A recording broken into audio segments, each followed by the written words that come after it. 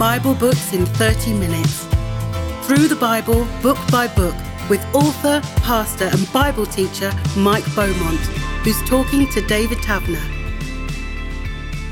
This conversation is going to focus on the first letter of Paul to the Corinthians. Now, again, Mike, explain who the Corinthians were and what we know about them.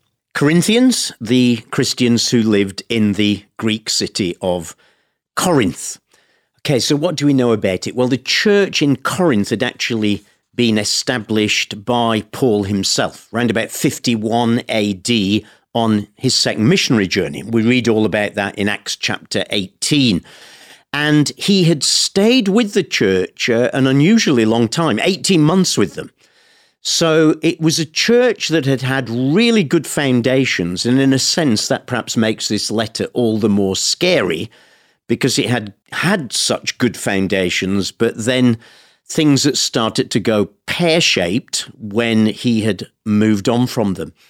And so he's writing this letter 3 or 4 years later to them, around 54, 55 AD, to deal with some of the problems that had arisen in the church. Some of them he'd heard about through reports, others he had written back to them.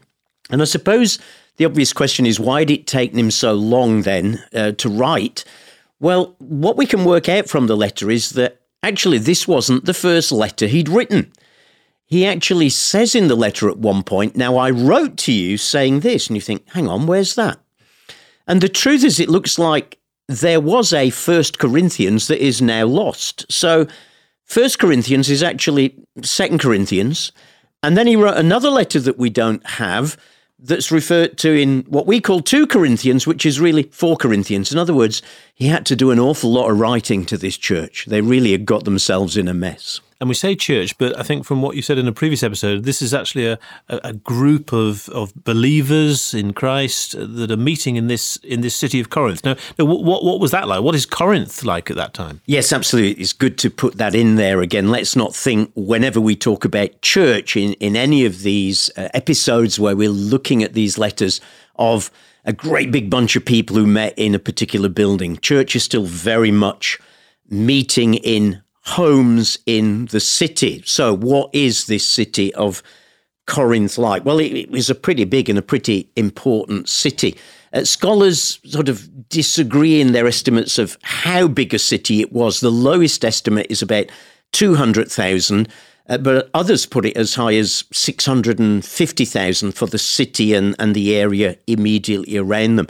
And it was situated on that really narrow strip of land between mainland Greece and what's called the Peloponnesian Peninsula, which is the bit with like fingers sticking out at the bottom of Greece. It's almost an island, but not quite. It's got this narrow strip of land linking it to the mainland, and Corinth sat on that. So that tells you immediately it was an important city. It was strategic. It actually had 2 ports, one to its east, one to its west, and they'd even built a tramway between the 2 ports so that ships could come in on the one side, the goods be offloaded and carried across on this tramway to the port at the other side. And small boats even were hoisted out and put on the dolly itself and carried across. So it's a really big trading hub. So we've got to think of busy commerce, sailors, a lot of coming and going of sailors. And what did that mean in the ancient world? Well, it meant an awful lot of immorality.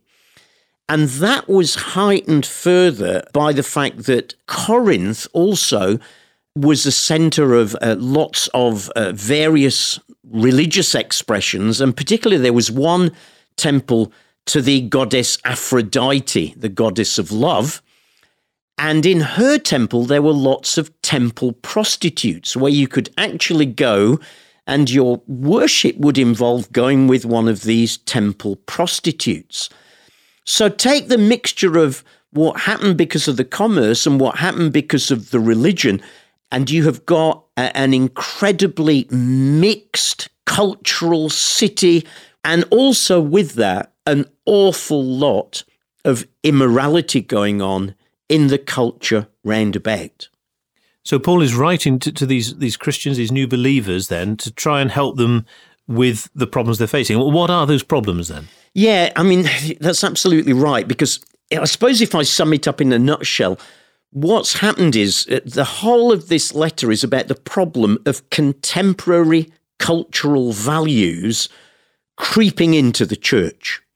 Now, the particular cultural issues were somewhat different from those that we face today, though some are still the same. So this is a great letter to read, to come to grips with God's perspective on letting cultural values creep into our church and shaping what we think and how we behave. So there's a whole number of issues have crept in here. I suppose we could sum up the whole thing for me as conflict and compromise. So there's conflict all about their leaders. Which is the best leader? Who is the best speaker? Who shows the most wisdom? There were conflicts about whether it was right to take a brother or sister in Christ to court over lawsuits. There's conflicts about spiritual gifts. So there's a real sort of feisty fighting attitude. Church has become a place where you fight one another. Well, sadly, that's not been the last time that happened. But of course, it should be the very last thing that should be happening in church. So there's conflict within, but there's also compromise with the culture from without. So some of the things he will touch on almost sound quite shocking to us. In chapter 5, there's an issue of incest in the church, which has not only been allowed to happen, but people are actually boastful and proud that they are so free in Jesus that this is how they can live. Chapter 6 deals with a whole list of sexually immoral behaviors, many of which are still pertinent today. Chapter 7 deals with the issue of marriage and singleness, and is it better to be married or better to be single? Still an issue that's around today. Chapter 8 is all about, can I eat in pagan temples? Now, that's not a direct issue for us, but it's really about to what extent can I engage with the world out there and participate in what they are doing without it influencing me, and where do I draw lines and say I can't go any further?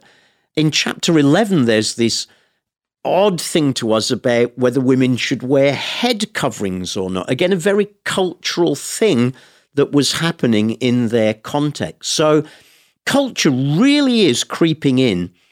And while the gospel and our message always has to relate to our culture, and while we have to find language and pictures and points of identification to make the eternal gospel relevant in every culture and every generation, what we need to be careful of, this letter shows us, is beware of the culture coming in and so shaping our thinking and our practice that what we end up with is 100 miles away from Jesus, which is where this bunch had ended up.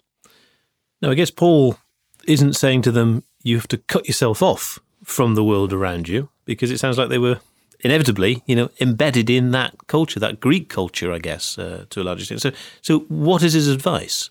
Paul is not an isolationist. He's not one of these people who believes that Christians should live in bubbles. For goodness sake, this was the apostle to the Gentiles. This was the guy who courageously went into all sorts of places with the message of the gospel. But he went in with a strength in the gospel and a strength in Jesus that saw him stand in them. So there are a whole number of ways, but one of the ones, even in chapter 1, divisions have come into the church through allowing in this sort of cultural emphasis on wisdom and knowledge. Wisdom, knowledge, gnosis it was called in Greek. It often meant secret knowledge. It often meant, we'll let you into the secret knowledge if you join our club. I suppose an equivalent might be like Freemasonry today, where if you are invited to join, you're given the knowledge and then you work your way through it and get more and more knowledge that the outsiders aren't allowed to keep. Now, that sort of thinking was coming into the church. Corinth had got loads of sort of different teachers and philosophers based there with all their different schools and approaches. And they were often very partisan, opposed to one another. And that sort of attitude had spilled over into the church to the point where some of the Corinthians were saying, well, I'm really for this guy. Maybe in our terms today, I really prefer it when David preaches. He really gets to the heart of it. Well, no, actually, I prefer Mike. He is much more Christ-centered, whatever it might be. And we know how easy that is to slip into church today. And so Paul has to challenge them in chapter 1 that, for goodness sake, the only wisdom, the only knowledge that matters is Jesus. Not Paul, includes himself in this, not Peter, not Apollos or anyone else, but Jesus. And so he takes them back to the heart of the gospel. And that actually, while the culture around them is so based on clever wisdom, he says, do you know what? God showed his wisdom through what? A cross. My goodness. Well, that's just stupid as far as both Jews and Greeks are concerned. To Jews, because anyone who hung on a cross was under a curse of God. To Greeks, because they would say, what on earth is this stupid message? And of course, it did seem so stupid in comparison to their so-called clever Greek philosophy. And so he will tell them that to both Jews and Greeks, Christ is the power of God and the wisdom of God. You want to know God's power? You want to know God's wisdom? It's not through this school or that school of philosophy or this leader or that leader. It's in Jesus. For the foolishness of God is wiser than human wisdom. God on a bad day is wiser than the wisest human being. You've also described Corinth as a city with, how can I put it, lots of red light districts. Yes. How does Paul advise them on dealing with temptation? Well, he tells them, first of all, I mean, they do have to be ruthless with it. And what was happening was I think we have to understand, this was so entrenched in the culture, whether it was through the sort of sailors and tradesmen that passed through, or whether it was because of this great temple of Aphrodite that dominated the city, that it was just seen as normal. And let's face it, the culture in which we live in the West in the 21st century sees sex as something completely normal. It's often called a recreational activity, but that's not how the Bible sees it at all. It sees it as good, as a gift of God, but as something that God gives to build together, one man and one woman together in life, in their relationship of marriage. And so at times he's quite ruthless about it. So in chapter 5, where there's been the issue of the man who has had sexual relationships in an incestuous way, he tells the church quite simply to put them out of the church. In chapter 6, he will remind them that while some of the Corinthians were saying, well, everything's permissible for me now. I'm free. I am free in Jesus. And he'll say to them, well, yes, you're free, but you're actually free to do right. And he has this quite powerful little saying. He says, the body is not meant for sexual immorality. It's meant for the Lord. And so he does it both by challenge, reminding them what God says, but he also does it by appeal. He reminds them that their very bodies are temples of the Holy Spirit. Come on, guys, the Holy Spirit now lives within you. Are you going to take something that's holy like that and now go and give that body to some prostitute, whether in the red light district or in the temple? No, come on, flee from sexual immorality, he will say to them. So by warning, challenge, but also appeal, that we are temples of the Holy Spirit. And so we should be looking to use our bodies in ways that glorify God, not just that satisfy passing fleshly needs. It's just dawned on me that there's a particular chapter in this letter that will be read out at weddings very often. I think it's the 13th chapter. Yes, a really well-known passage where Paul talks about love. And of course, now he's meaning something very, very different to the sexual love that had dominated the lives of so many of these people, and that they were still allowing to carry on in their church. They were still saying, well, the culture does it around. We've got to keep up with culture. I have heard that argument so many times still today. But in chapter 13, Paul outlines to them what true love is all about. And the interesting thing is that while sexual love can so often be, and certainly was in their context, about getting, the whole of chapter 13 is about love as something that gives. I still think that's a challenge for us today. When we say we love someone, that is characterized then by giving to them, in the trust that they too, if they love you, are going to give to you. And so he outlines what love is all about. There's these lovely verses where he says, love is patient, love is kind, it does not envy, it does not boast, it is not proud, it is not rude, it is not self-seeking, it's not easily angered, it keeps no record of wrongs. And do you know what? To do all of those, you need at least one other person. I am the best person in the world at being patient with myself. I can be incredibly kind to myself, and I have never once envied myself. But, put me with one other person, put me with you, David, and suddenly I have a challenge.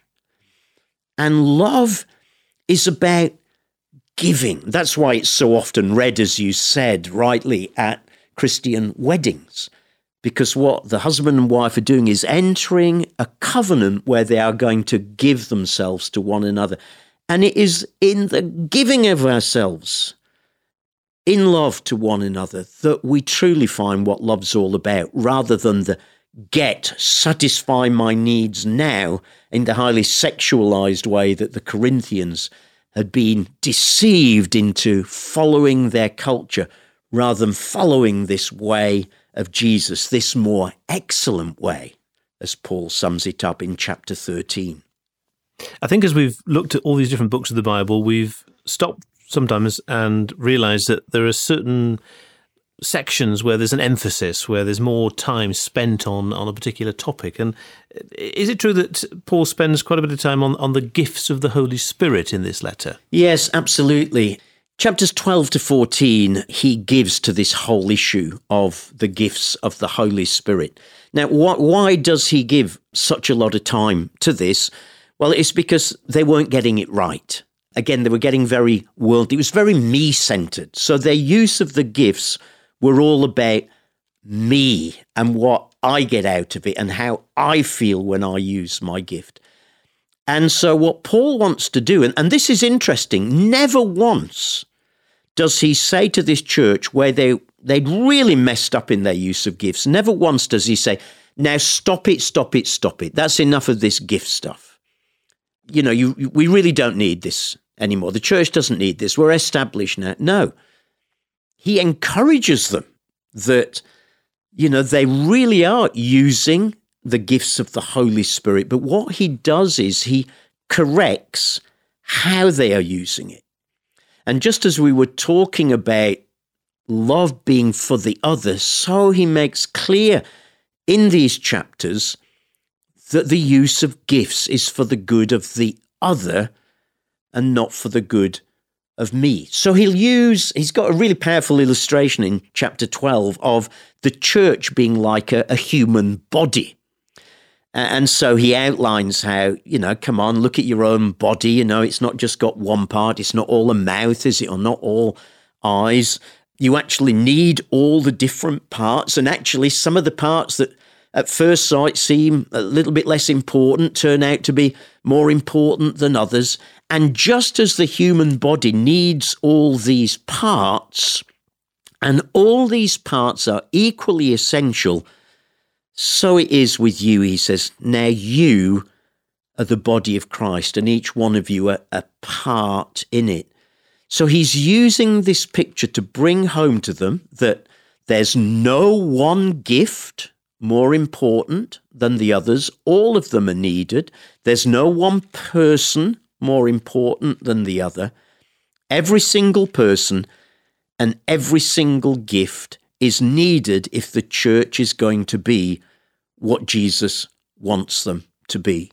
Just clarify what the gifts of the Holy Spirit are.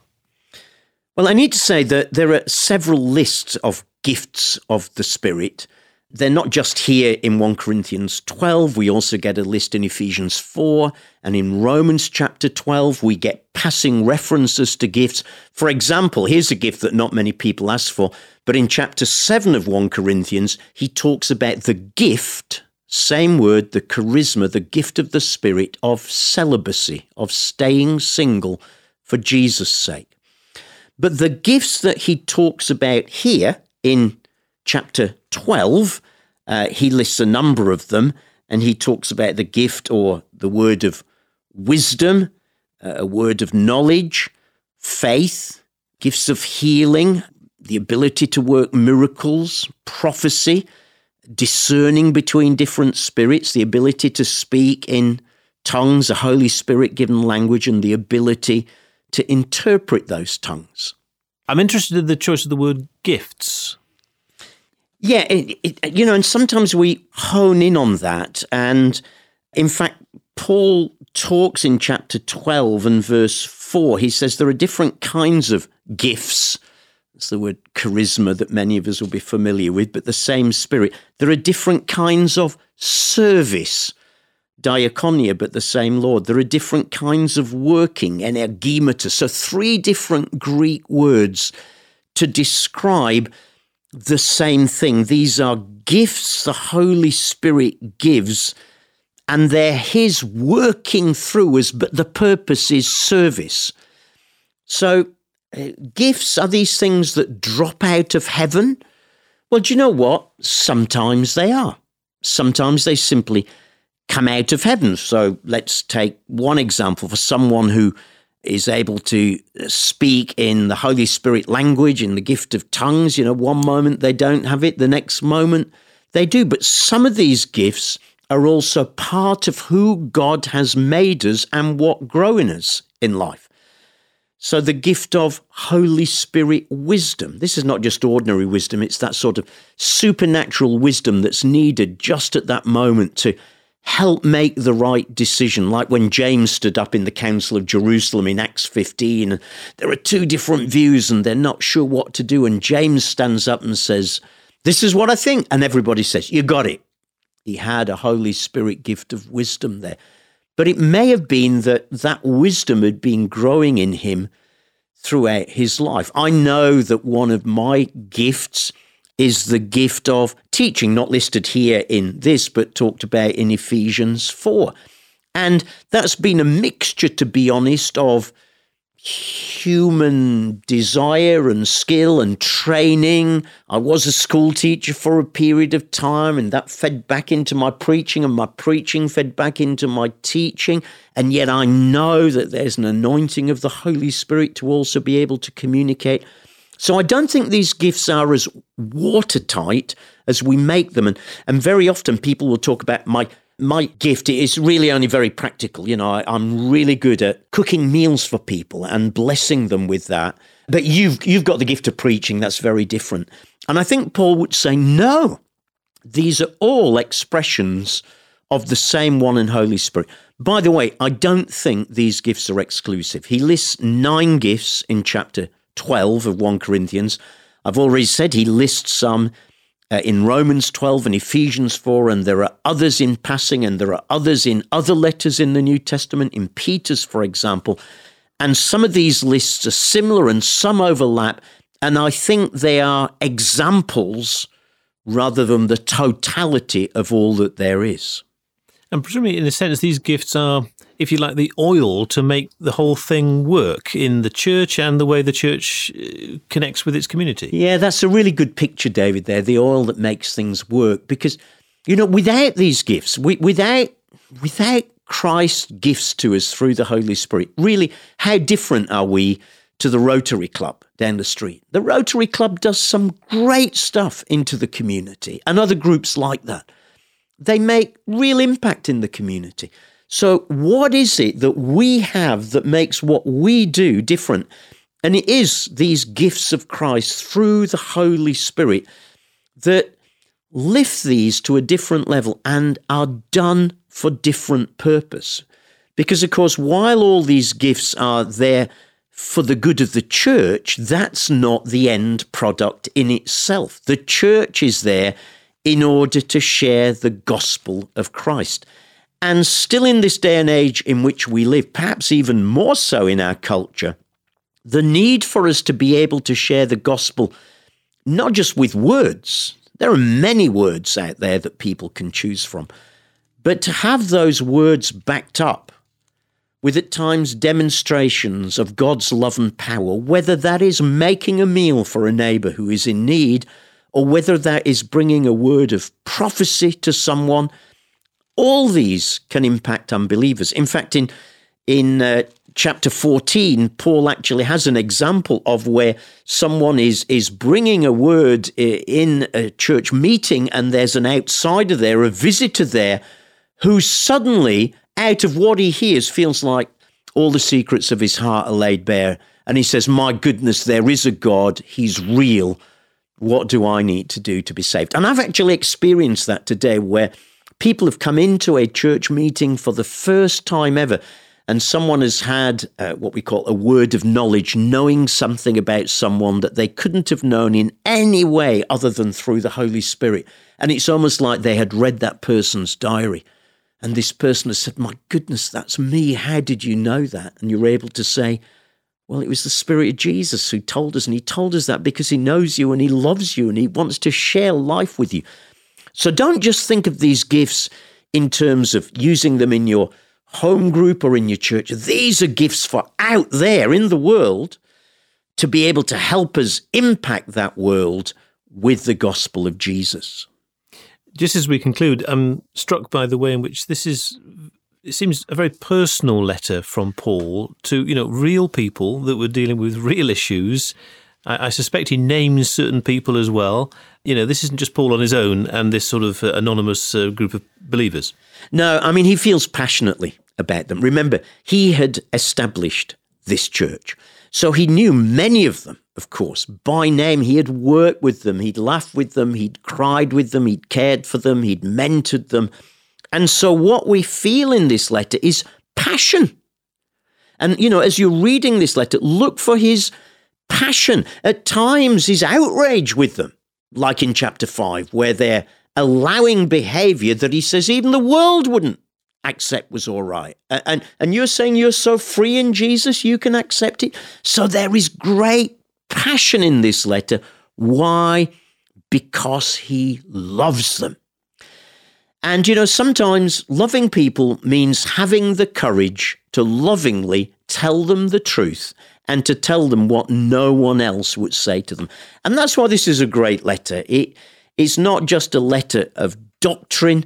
It's a letter that's full of passion, but also a letter that is full of appeal for us to be the church of Jesus. And rather than contemporary culture coming in and shaping our values, to be a people who are so empowered with Jesus' Holy Spirit that we go out empowered with him and shape their values to become more like those of Jesus as we go out and share the good news with them. Mike Beaumont has been talking to David Taverner. Listen to more episodes anytime. Bible books in 30 minutes. Through the Bible, book by book, from Genesis to Revelation. This is a United Christian Broadcasters production. For more about UCB, check out the website at ucb.co.uk.